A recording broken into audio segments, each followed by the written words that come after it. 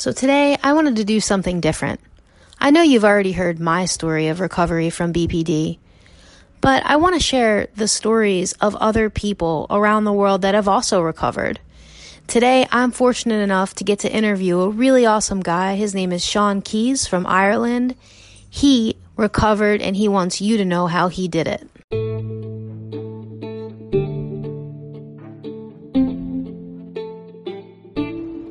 I'm Rose Skeeters, host of From Borderline to Beautiful, a show about hope and recovery for BPD.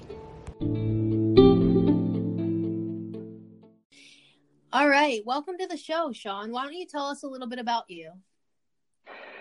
I'm from Ireland. I'm 42 years of age. I'm married with 3 kids, twins and my daughter. My daughter's 6 and the twins are 4. I'm with my wife 18 years and I spray cars for a living. Wow, that's awesome. Mm.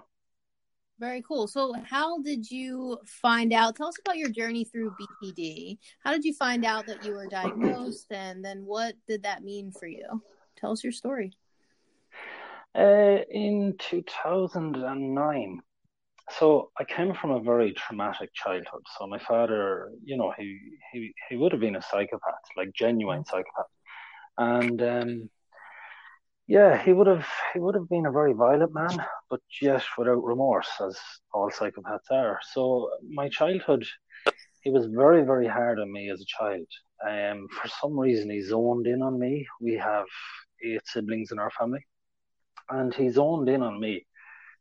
And he just hated me. He absolutely hated me as a child. And he spent his life trying to crush me, if I'm being honest, not in the normal sense. I mean, I'm 42 now, so I can understand, and I have kids, if they do something silly that you could get upset or you might get angry if you have angry issues. But he actually went beyond all that. He went to a different level where he would maliciously try to hurt me.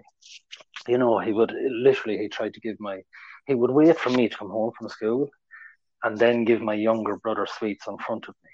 Oh, wow. Just waiting for me to come in the door. And he was just a different level. He was an evil man. God rest him, he's dead now, but he was an evil man. But he continuously told me when I was a child I was useless and worthless and I would never achieve anything. And he would spit in my face. He would, if I won awards for running in school, he'd break them up in front of me. This is all before the age of 13. Wow. So he just zoned in on me, and he would, as a child then, he'd drag you out of bed at night, he'd come home drunk, drag you out, and he'd beat you up, and put you back to bed and make you breakfast the following morning as if nothing ever happened. Really horrific man, to be honest with you. That's horrible. It sounds awful. You'd want to live it. He still has his humor, though. Yeah. Yeah. But so that was that. So then, he would have constantly told me that I was worthless, useless. So I've no state exams. When it came to the exams, I wouldn't do them.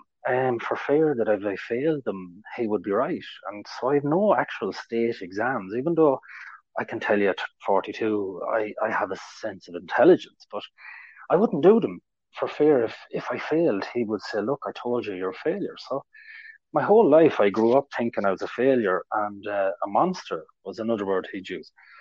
So basically, the first person in my life to show me kindness was my brother-in-law. And I remember he brought me to see a film, Batman, in 1989. And I couldn't believe that he actually showed me kindness, and he bought me popcorn. And I just couldn't believe for the first time in my life a male was doing this for me. And he was a panel beater. So I thought, geez, panel beaters must be good. So I at 12 years of age, I said, I'm going to become a panel beater. And that's what I did, even though I've zero interest in cars, which is funny. And I couldn't even tell you what an alternator looks like, even though I had my own business and stuff. yeah, I love the trade, but um, I went on from that. That was when I was 12, and then at 16 I left school and I joined the trade, and then I was being bullied in work where I was. Hmm. And what happened was, the guy in work was saying I was useless, and it Ah, crushed me okay. because for the first time, then someone outside of my family was saying the exact same thing, and that Mm, absolutely crushed me. I was going, so he must be right, So I'd actually believed in it. right. So in 2006, I was about 6 years in that job, and my father got cancer, and he was dying now, and I had made my amends with my father at that stage. Hmm. But to when he died, I was relieved in the sense that I could leave the job because I couldn't leave the job even though I was being bullied every day in it. Because if I left, he would have said, "Look, I told you you're useless," and I just You're a could. failure, right? Yeah. So I Yeah. left that job and I opened up my own business, and it was a good business, successful business. And in February 2009, I had acquired two houses at that stage. I had bought a brand new Jeep. Um, I had invested a good bit of money, and them investments are still there. And I remember standing outside my garage, and I looked up into it, and I said, now am I useless? Look at all I've Yeah. achieved." Wow. And I never sprayed. Absolutely. I never sprayed after that. I went, oh my God. I'm after spending all my life trying to prove a dead man wrong. And a Yeah. month later, I slipped my wrist to the bone. Um, yeah, and ended up in hospital. Wow. And Because that all of those accomplishments didn't really mean anything to you. They were just to prove him wrong. That's what you're they were saying. just, oh, yeah, I called it my tower of bullshit. I had achieved so much material wealth. I became the most successful person in our family, materialistically. Right. Um, I had, yeah, I had money and all that sort of stuff, and um, yeah, once I looked up and went, now am I useless? It was the absolute turning point for me in a sense of it crushed me to think that I spent my life trying to prove a man wrong when he Yeah. didn't care either way. Even if he was alive, he wouldn't have cared. He still wouldn't have cared. And it taught me a valuable lesson. Well, that was the beginning of many valuable lessons. But, a month later, when I slit my wrist, that was the beginning of the end for me in a sense of that was enough. Yeah. When I slit my wrist, I slit it to the bone. I lost 6 pints of blood. I nearly died. You know, um, yeah, I had to kind of stop and go down a different road because I was very destructive as a person at that stage. To be honest. Yeah, for sure. Well, it sounds like that was your purpose. So you had made your identity and your purpose, trying to do everything you could to prove that you weren't worthless and useless. And then when you finally did it, you realize, well, but I'm not happy, right? Yeah, yeah. It was just empty. It was completely empty for me. It had no value. I just kept going to get more and more. And every time, like, I'd buy something or, I had the money to do it. I'd get about 5 minutes of excitement and then it'd be gone, like burning paper in a fire. And it was just, Right. I was constantly trying to get to that happiness that I thought I could do with materialistic things. Turns out you can't. But yeah, so it was a turning point in a sense of, after that, when I slipped my wrist, I ended up in a mental hospital, and it's not a great place to be.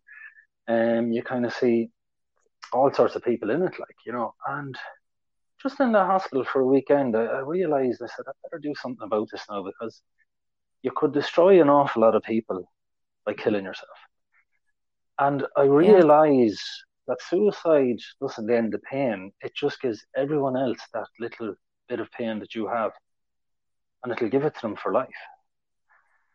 So, absolutely. when I realized that, I just said I better cop myself on and try and work this head out and see could I figure it out. And yeah, thankfully I have. it's done and dusted now, as far as I'm concerned.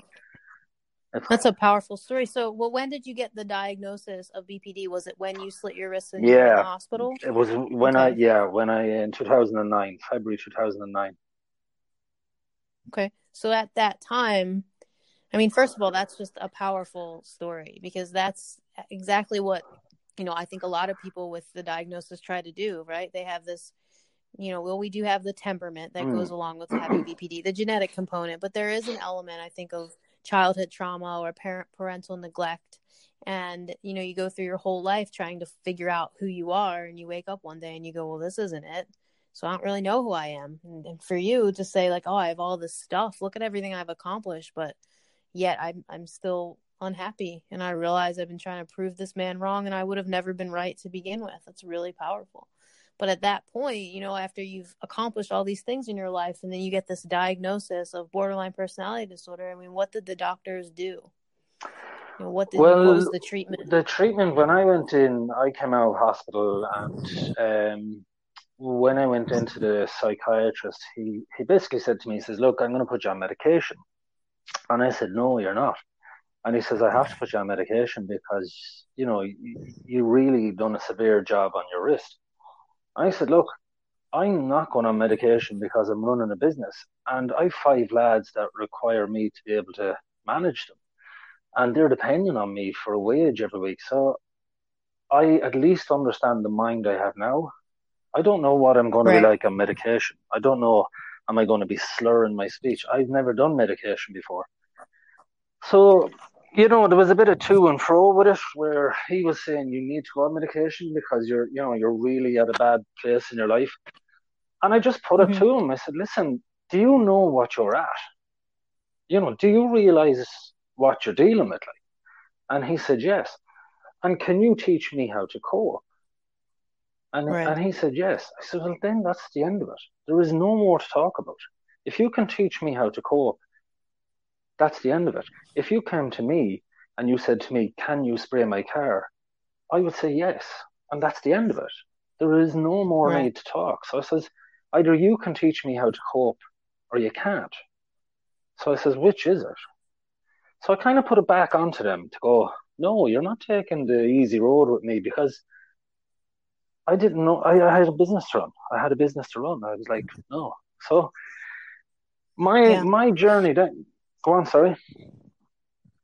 No, I was gonna say, I was just gonna interject a minute and ask, like, what was the attitude of the doctors, especially because I think a lot of the listeners we have are in the United States. Mm, So, mm. just curious, in Ireland, what is the message behind BPD? What were they telling you that the diagnosis was? Did it have that same stigma that it has here? No, no. I didn't even know I had BPD. I didn't even know it. I heard there's a stigma in Ireland. I was literally 2 years into therapy before they told me. Um, Wow. and the only reason they told me is because I was working hard with books on, I thought it was ADHD. And Mm-hmm. I said, this ADHD, I think I'm getting on top of it. And my counselor one day said, who told you you had ADHD? And I said, well, I don't know. I'm kind of looking up all the traits, and I seem to have a lot of traits of ADHD. Right. And she said, no, you don't have ADHD. And I says, well, what do I have?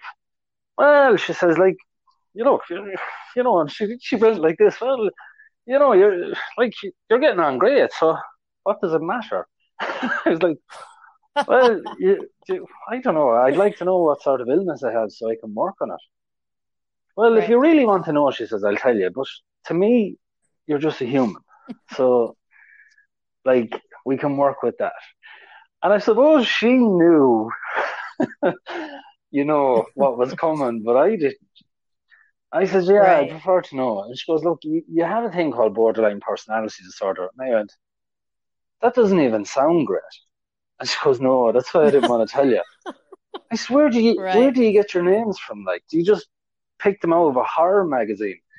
And she goes, yeah, do you want to know any more? And I says, look, in for a penny, in for a pound. So she pulled out the diagnosis and she goes, look, these are the traits. What do you think? I've done this on you, so, I know what you have. But I prefer you to look at it and go, well, what do you think? Do you think you have it? So I looked at the traits and I had 8 out of 9, and I was like, oh, Lord, after spending two Right. years on ADHD, I have to scrap this now. So I went home and I looked at the borderline, and then the worst thing was what everyone does is I looked it up, and of course, America, I didn't realize it. Like, it's just not a great job to have borderline in America. And No. I was like, oh, the Lord, this isn't going to go down well. So Mm-mm. I was there going, right, okay, what'll I do? What'll I do? So to be honest with you, I had the list in front of me, and I said, right, break it down. You have 8. You have 8 to work with. Keep it simple. Mm-hmm. I went in the following Wednesday, and I said, look, I've 8 of these traits. I'm going to work on each one of them until they're gone. And she was saying, well, I'd like to talk about your past. I said, that's not going to happen. Number 1, Oh. let's start on page 1. I am getting rid of this, I said. Absolutely getting rid of it. We'll talk about my past in time. But I says, now I'm talking about borderline. If I have this Excellent. diagnosis, I'm controlling the system. I said, I've been Excellent. through counselors before. You all hear my story. You all tell me I had a poor life. I know I had a poor life. I don't want to hear about it again. I don't need to come out Yep. here after an hour going, yeah, I had a crap life. We all know it. I'm working on borderline personality disorder. And I said, I can promise. That's so powerful. Yeah, well, I was sick of it. I was in therapy at 19 years of age. And, I had, when I slit my wrist, that was my 4th suicide attempt. Right. I had taken pills, and then I upped the dosage, and then I upped the dosage again. And when that dosage, the 3rd time, didn't work, that's the reason I slit my wrist. I went, this will definitely work. Yeah. So absolutely. It's just interesting to me because as a therapist, I say to people that come to see me for borderline personality disorder treatment, I say, like, I don't want to talk about the past, because if you keep talking about the past, you stay in the past. Completely. Yeah. Right? Yeah. Exactly. That's really powerful that you said that. Okay. So, basically you get the list of the diagnostic criteria and you start telling them how you want your treatment to go. Yeah, exactly. Yeah. So I basically that's what I said. I had eight things to overcome, and I railroaded my own therapy. Every week I went in, she was like, so I'd like to talk to you about this week. That's not happening. Listen, let me explain this to you, I said. Let me explain it in my terms. I'm the customer. If you came to me in the morning with a red car and you said to me, I'd like my car sprayed pink, I will paint your car pink.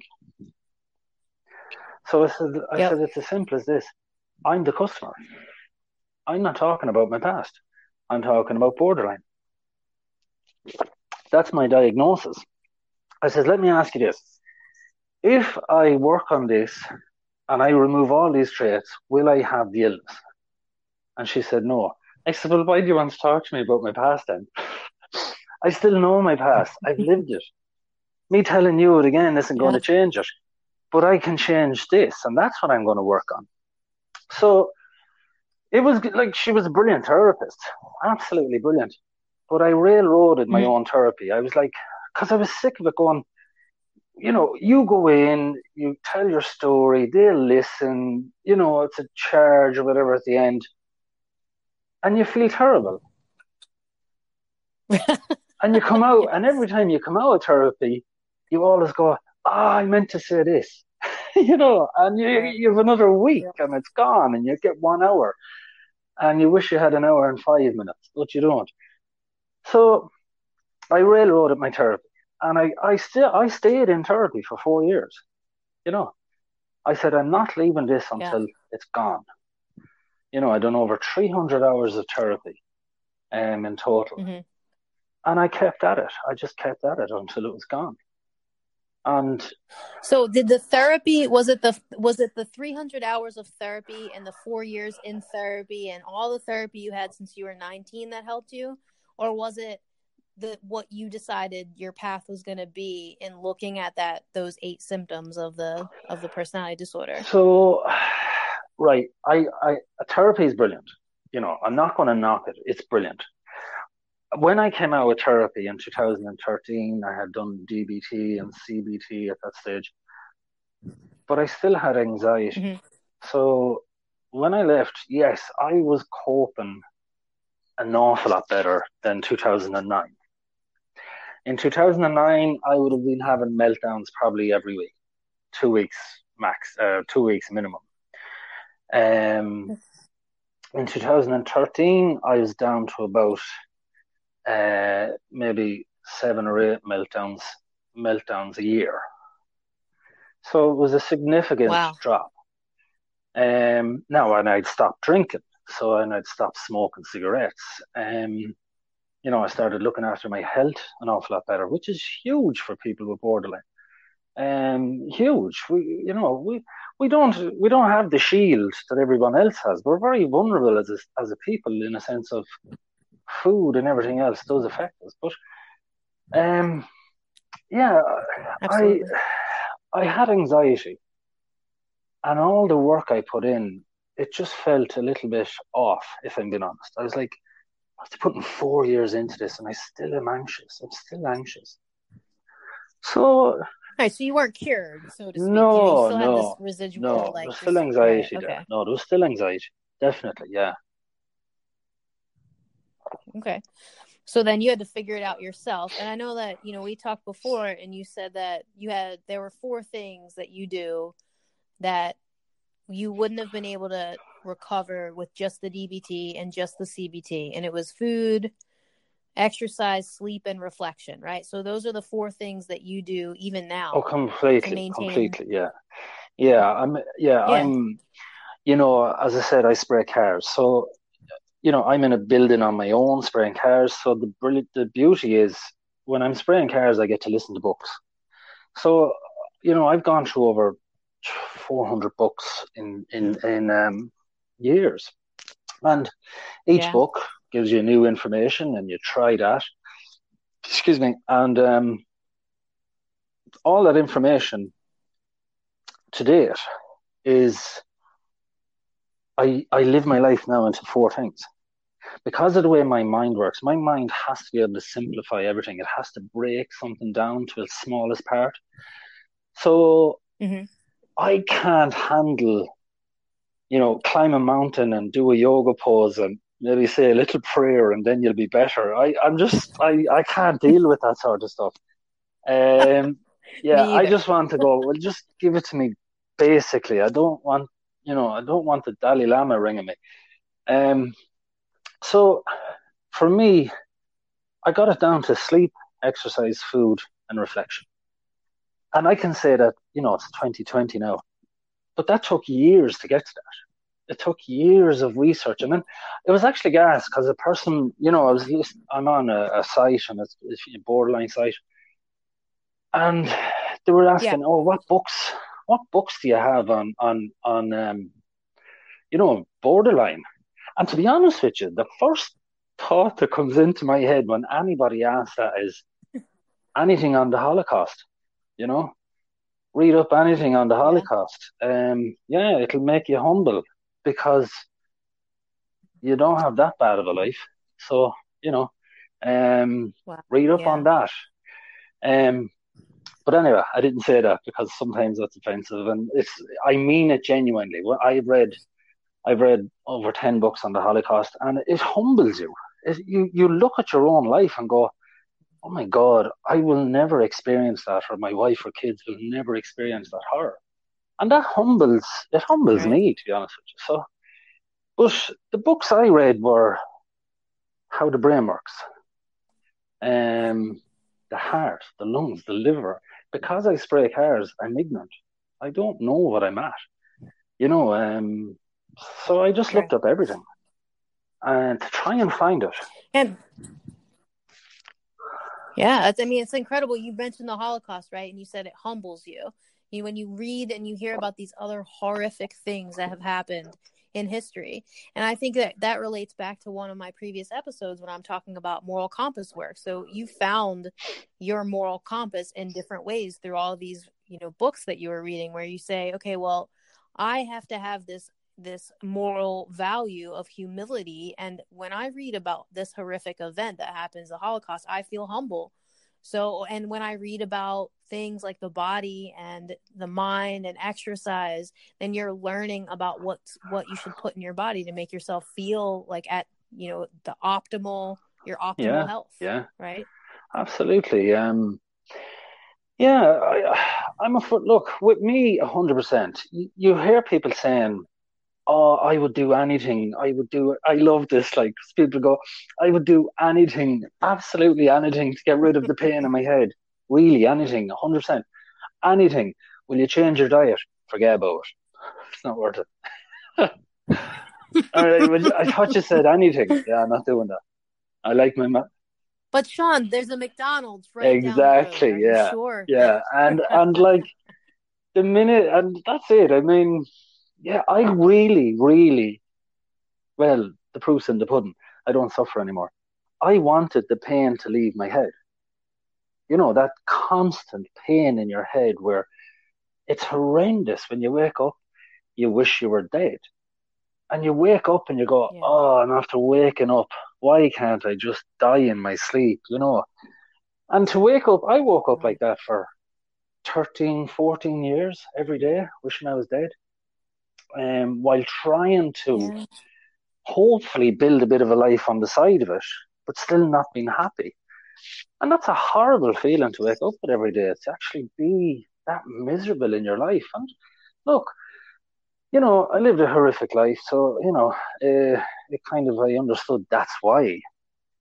But I wanted it to Mm-hmm. end. I actually wanted it to end. I didn't want it to end where I was just kind of happy and getting through my day and surviving. I actually wanted it to completely end where I thrive, where I actually wake up and BPD isn't even in my head. It's like not an issue. And I'm at that stage now. Thankfully, I'm Right. at that stage. But what I found out with people is, they all want to be better, but none of them want to do the basics. As I said, there's Absolutely. What did you say? not, yeah, not Go like, ahead. Yeah. 100 people want to be better. 98 of them won't do anything. They will not change their lifestyle.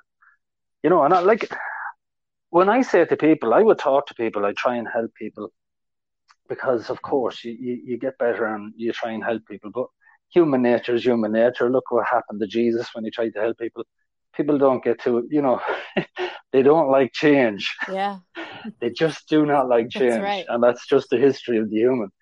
But, when you go to people and say, listen, this works for me, it might work for you. They're just like, yeah. I remember one lad said to me, because I keep it basic. I keep it basic. I'm not a therapist. I spray cars. But I remember one lad, and I said, look, this really works for me. And he says, what sort of qualifications do you have? And I went, I'm only asking you to eat vegetables. Like, when did we need a qualification to eat a vegetable? You know, what sort of world are we living in now where you need a qualification to eat vegetables? It's like, so.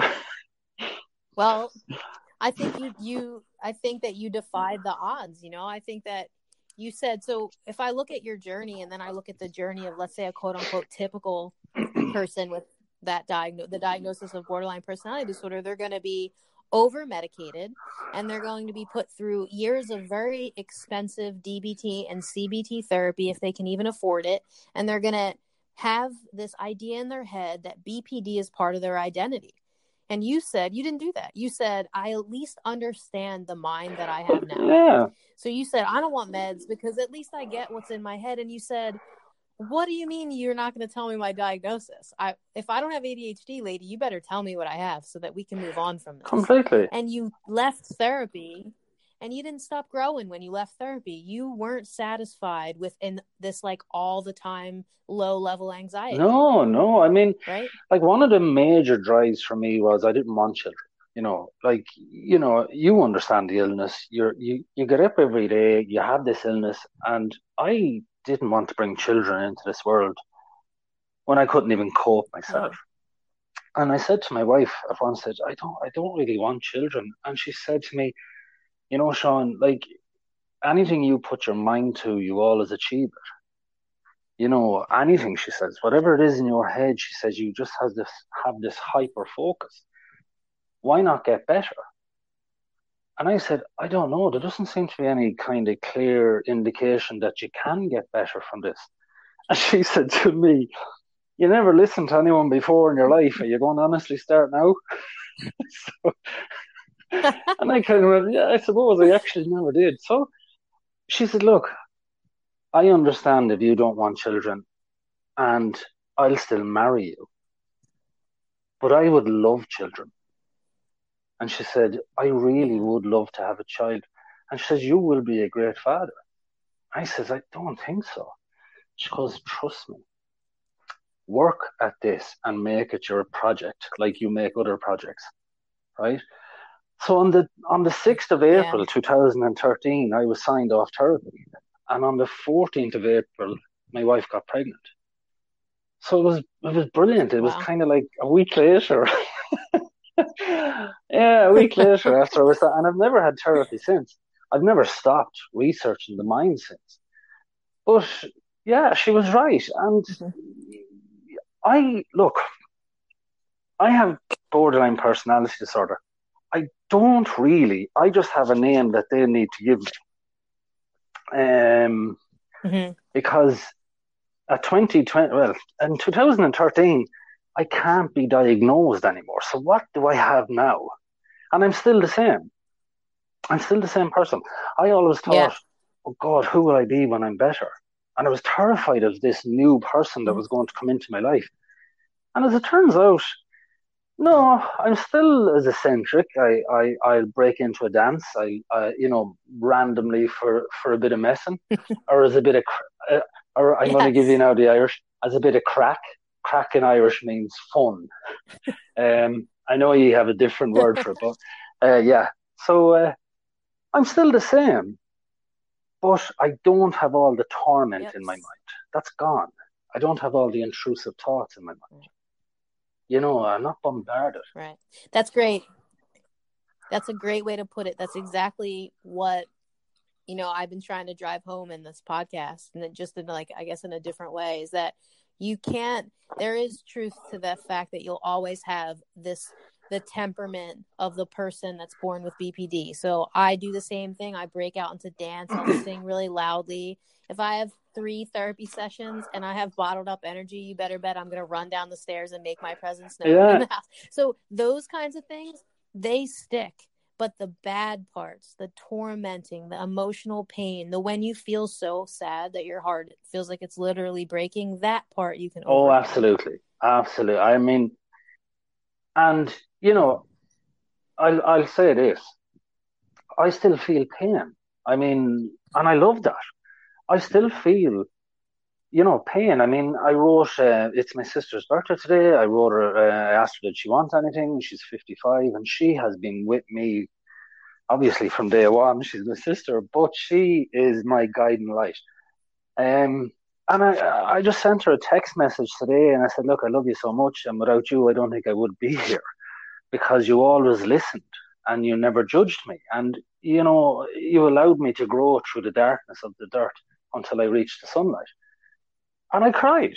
I cried writing it, going, oh my God, it's amazing how much impact some people can have on others. And that's what I want to do with other people. To go, hey, you're all right. You can get through this. It can be done.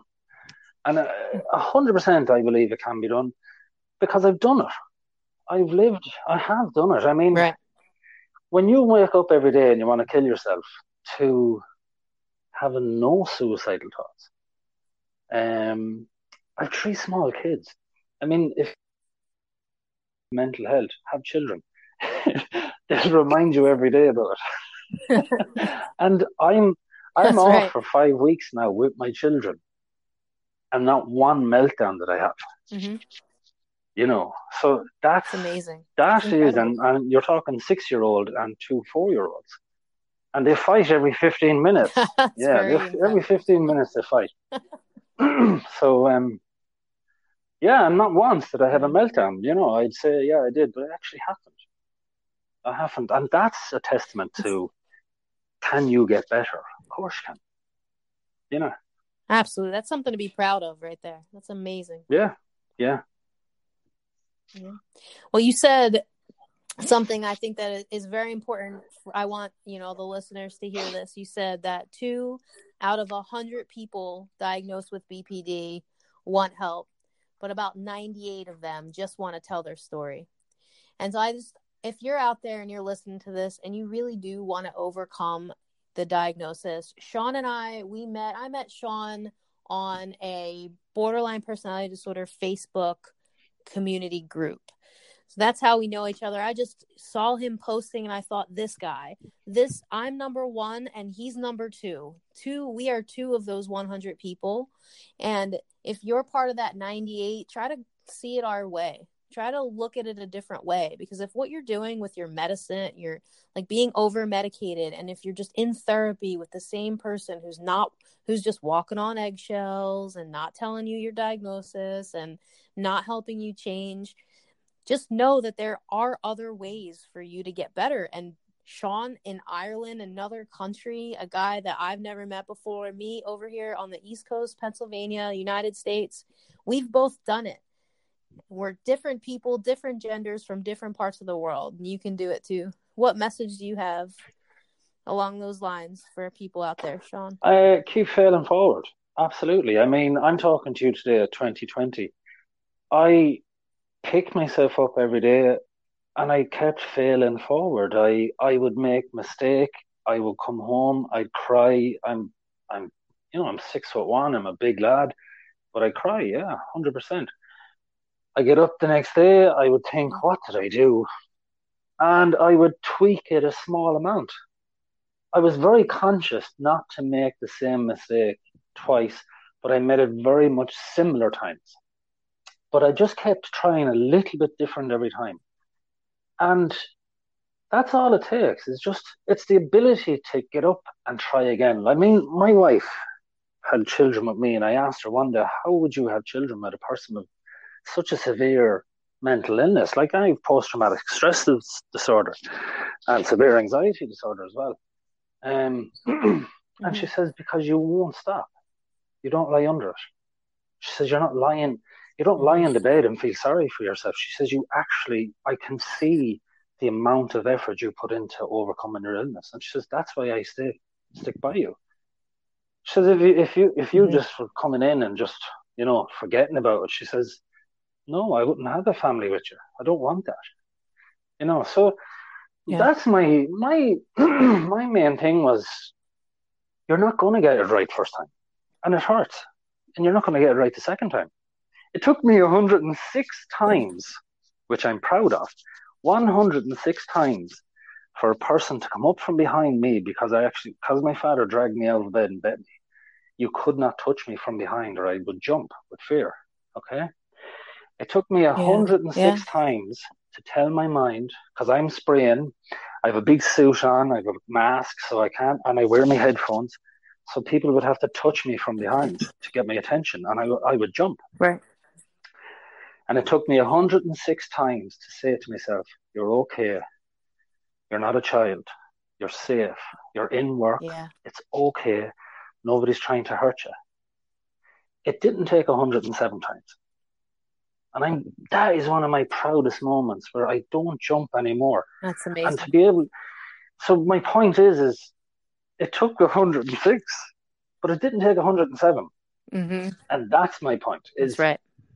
Some things you might have to fight and fight and fight with them, but they will eventually go. They eventually go, and that's something that I'm proud of, 100%. You have to fail forward. You have to. Wow. Yeah. It's amazing, because that's what it is. You know, the one of the biggest obstacles for people with BPD is that it hurts. Everything hurts.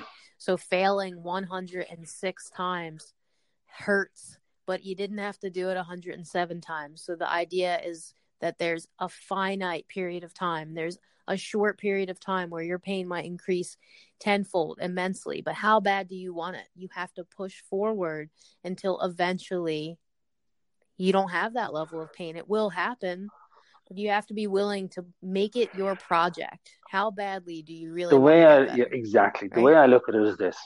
We all hate pain because we do feel pain more than other people. I know that. I know 100%. I've talked to people throughout the years. I've talked to thousands of people because I'm inquisitive. And I've talked to an awful lot of neurotypical people. And they just don't feel the pain like we do. But my point is this, right? I woke up every morning. I wanted to kill myself, right? I felt miserable. I used to buy stuff to try and make myself happy, but I was miserable. You know, how much more pain is failing 106 times? It wasn't that big of a deal. It was just something I already done anyway. I mean, I already felt like a failure. Just fail again. Right. You know, I mean, you know, it's gas now because when someone says to me, I'll give you an example, like years ago when I'd make a mistake in my job and I'd be, you know, and I actually went back to my job. So this is mad in its own way. I actually went back to my job because I sold my business because the twins were coming and I didn't want the pressure of a business and twins. I didn't want to rear my family and give them money and they didn't understand their father or even know about. I want them to have a dad, you know. So I sold my business. Right. Yeah. And I went back to the exact same place where I was bullied. And the person bullying me was still bullying people. Except for this time, I was a completely different person. So like before I left, he would say, look at the state of this job. You've messed it up. And I would go home and I'd cry and I'd just go to bed feeling worthless. And then 10 years on, he would, you know, of course I still make mistakes. Everyone does. He'd say, look at the state of this job. You've messed it up. And then I go, I did, didn't I? You did. I did. What do we do now? How did you mess that up? Well, I put too much paint on. That's generally how you mess up paintwork. You know. What will we do? Yeah. Will we ring the UN? Or will I fix it? You know. So now I look at mistakes and go, yeah, I'm not a robot. Whereas before I used to take it personal and go, oh my God, that's your own self-worth. And even in work now, one of the lads, he'd say to me, you're useless, aren't you? I say, no, and all I've accomplished from it, isn't it mental to think? Could you imagine if I was good at my job? You know, imagine all I would have achieved, you know. So I'm a different person in a sense of I've worked hard to find me. You know, BPD isn't me. That's just something that happened. You know, I've worked hard to find myself. I worked hard to find who I was. And there's one thing that always sticks in my head. People go, oh, I have demons. There's no demons in your head. There is no demons. There's a scared, innocent child that got buried in the darkness of your mind. And them screams is that child that just wants to be helped. It wants someone to go in there, hold out its hand and bring that child out. And that's what there is, you know, I always hear this, oh, I have demons. You don't have demons. You don't, where these demons come? There's no demons. It's just a scared child that nobody loved. That's all it is. That's right. That's it. That's right. That's a huge part of it. Yeah. Wow. Well, thank you so much. That's just such an incredibly powerful story for people to hear. I think it needs to be heard. I think that more people need to step forward and say, look, I had BPD and it was hard, but I overcame it. More people need to step forward in order for us to negate some of the stigma. I mean, it is pretty bad here. They just immediately over-medicate, like I was saying. And so this message of hope, it needs to be heard. If you're out there and you have BPD, I mean, that doesn't have to be your life. No, it doesn't have to be.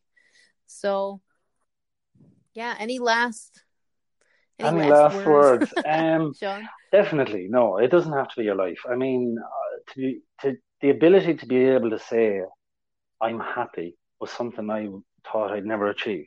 Genuinely happy inside.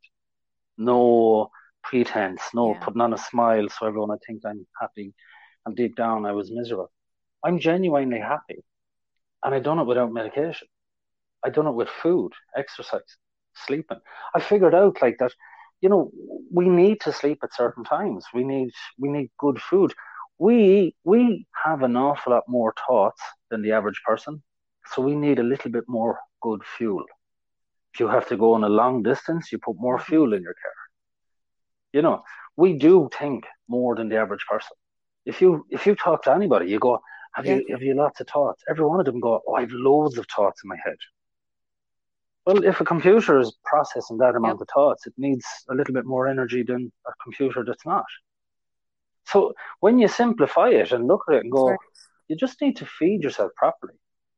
And plenty, like, that would be my main thing. When I was talking to doctors and I said that to them, I said, why don't you talk about the body? Why don't you talk about how to feed yourself? The circadian rhythm where your body will only heal itself from 10 o'clock at night till 2 o'clock in the morning. That's scientifically proven. To be able to say to someone with, Right. I'm not a doctor. I'll put it this way. If I was a doctor and someone came into me with BPD, I would say to them, listen, if you're really committed to doing this, you need to exercise. You need to clean up. You Move. need to That's clean up right. your diet. You know, if it didn't grow on the Yep. ground, don't eat it. Because, Yep. for 200,000 years, we've been eating fruit, stuff that grew on the ground. And all of a sudden, then we're eating processed food, and the bacteria that reside inside us hasn't a clue what's going on. It's too much of a jump. And we wonder why we have mental health. Yep. I mean, in Ireland, we only feed our cows grass. And I read up that you feed cows grains. And I don't know much about stuff like this. I would imagine a grass-fed cow eating its natural food would be healthier than a grain-fed cow because grains aren't the cow's natural food.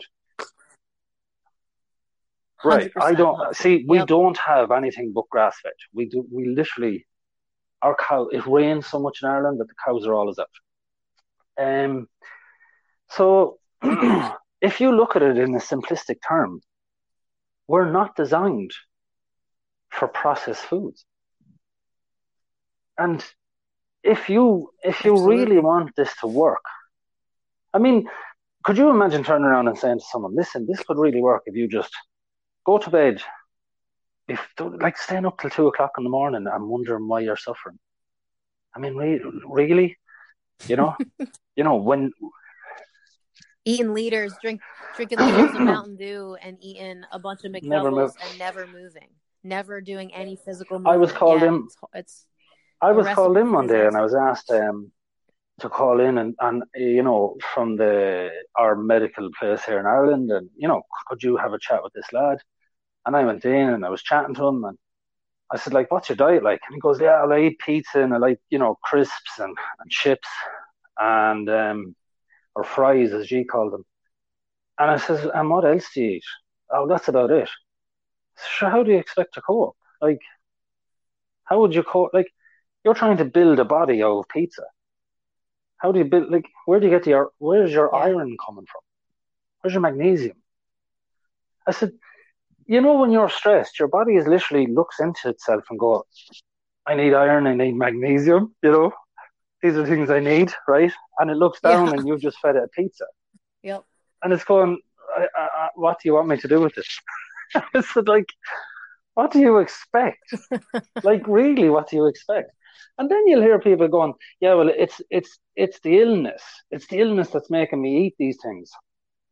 No, no, Well, to be fair, we we're are a bit more impulsive. impulsive, so the Yeah, it sweet does. stuff tastes But better. Yeah, but it's my not argument healthy. is push through it. I love sweets and I eat sweets, but Yeah, eat as much healthy food as you possibly can. Go to bed, exercise. And yeah. you know, write, write a few pages. You know, you're a therapist. Write your pages. Mm-hmm. Clean out that head from the night before. I mean, you know, take out the gunk out of your head from the night before. And the one thing I always say to people is this: if and people with borderline, I mean, I love people with borderline because I had or have borderline. I mean, we're like zebras in a field full of horses, you know. Um, you know, we look Yeah. like horses, but we're not. Um, uh, you know, we will help everyone, and we're good people, and you know, we're very kind natured until we're not. You know, but ask anyone with BPD to spend 5 minutes alone with their own thoughts, and they'll run a mile. It's like, oh, I'm not going near there. I am not going near that part of my head. And that's the part of the head that wants you to go, hey, I'm here. Please help me. You know, that's important. Like, and Mm-hmm. you know, I haven't mentioned medication. I haven't mentioned anything. The only thing I mention is what humans need to do: sleep, exercise, eat. That came from the earth, you know. And if you look at humans, when we were sitting in campfires, we talked. Yep. That's all Communicate, we need to connect. do as a species. Yeah. I mean, you know, you take a fish out of water and wonder why it's dead because you've just removed it from its environment. We are not designed to watch Netflix at 2 o'clock in the morning. It's just not something we're designed to do, you know, and then wonder why we suffer. It's not really and again, I get it. I would love to have a drink, but I don't drink. I'd love to smoke a cigarette. I love smoking cigarettes when I smoke, but I don't smoke. If you're not like, there's a phrase, the Irish are great for their stories. And I remember chatting to an old lady once, and this was before I got better, but my head was always giving me hell and giving me hell. And she turned around and she goes, it mustn't be that bad if you're not willing to change. You know, and I thought, it mustn't be. Wow. It mustn't be that bad if you're And not I'll willing never to forget change. that. I'll There never we forget go. that. She was an elderly woman and she goes, it mustn't be that bad if you're not willing to change. You know, yeah. And I Or at just least thought to myself, try. yeah, like what she meant was, well, obviously the pain of what you're doing is not greater than the pain that you're saying you have because you would stop, you know. And that just stuck out in my mind. Yeah. It really stuck out in my mind that, yeah, you do have to change. I gave up drinking, I gave up smoking. Um, yeah, I give up fast food. I used to have like, you know, fast food. That's what you call it too, isn't it? Fast food, like say McDonald's or whatever. I used to have that 3 times a week. Yeah. You know, like 150 odd times a year. I would have fast food now 12 times a year, once a month. You know, And so it yeah. completely changed my diet in that sense. You know, making sure my diet was vegetables, nuts, seeds, fruit, anything that came from the earth, you know. And them little Yeah, it's changes are powerful. huge in a sense of coping because you literally have the energy to cope with them. And that's what we need. To me, it's an energy game. If you get up in the morning and your head is giving you hell, you need a lot of energy for that, you know. And that's the way I look at it. Is that Yeah. it can't look it can be done. There's no way it can't be done. And here's the benefits. This is definitely the winner for me. I can help my children now. So I'm not worried about mental health anymore. I'm not worried if my children are anxious when they get older. Because I know how can you have a Yeah. mental illness if you know how to navigate it? It's impossible. You see, it's fed into your head. It's like, oh, Absolutely. you have a mental illness. Oh God, here, give me that coat, son. I'll wear this for life. But and this is the one thing I always That's say to right. people, right? Oh, so you have a mental illness. Oh, I have a severe mental illness, right? And they love saying this, right? So it's, you know, I have BPD. Mm-hmm. Brilliant. It's one of the top mental illnesses. So you have so it's a nightmare, is it? Yeah, it's a nightmare. So your head is always giving you horrible thoughts. Horrible. And we on holidays last year. I had a great time on holidays. And did you enjoy yourself? Wonderful. And where was your BPD? What do you mean? Well, did you leave it at home? Or like, how can you have a horrible time every day and then you have a great time? Like, when you have diabetes, you still have it on holidays. You still can't eat cake on holidays because you're diabetic. So where was your illness on holidays? Like, how did you have a good time if you have such a severe illness? And people never think like that. They never think, well, actually, this isn't real. I mean, you can't have a mental illness unless someone else tells you have it. You can't. You know, Exactly. I'll always state the fact. There's about 350 million people with borderline personality disorder. That's enough to fill America, right? So if you put us all in America, it wouldn't be great. We're like great white sharks. We need to be well spread out. But if you put us all, I know it's true though. If you put every one of us into America, we would be the norm. Anyone else that came in that wasn't acting like those would not be the norm. So, and you know, that's I just say that to people. Don't wear this label as if it's you. It's not you. I mean, I'm not big into exercise. I know another person with borderline and he loves exercise. We're not all the same. We're just a different person. It's like, as I said to you the other day, a hybrid car is still a car, but it's wired differently. You know? That we are. We're only wired differently. Another thing I would say is like, you know, just because a PlayStation game doesn't work in an Xbox, it doesn't mean there's something wrong with the game. You know, there's nothing wrong with us. That's right. I believe we came without a manual. I think that's what happened. And I think these psychiatrists, no offense, don't fully understand us. And that's the problem. They're trying to go, I don't know what to do with you, so I'm just going to medicate you because you could do anything. And at least when you're medicated, well, it's a win-win for me because you might kill yourself, but you won't have any quality of life. That's right. No one can sue you, right? So you're not going to kill yourself, which means that I don't have to assume the liability of you committing suicide. And not only that, I don't have to feel so bad about myself as a clinician because I can't help you anyway. No. I don't really know what I'm doing. I think that clinicians that don't have BPD have a very difficult time treating it because if you don't know what goes on in this brain of mine, you're not going to be able to help me. That's why I love working with people with BPD. But we're nearing the end of our episode today, so I just want to take a minute and say thank you again. I think that we're going to have you back when we do episodes about parenting and nutrition and exercise because I know all of the things that you're saying are also things that have worked for me, especially movement. Without movement, I am not a nice BPD person. So yeah, but thank you so much for being Thanks for having me on the show. It was great. Absolutely. Can you just let our listeners know where they can contact you? Whether it be Facebook it's Sean or Keys on Facebook. Sean Keys, SK Awareness. And email is seankeys09@gmail.com. Yeah. No, perfect. Thank you, Rose. You Thanks very much for having me.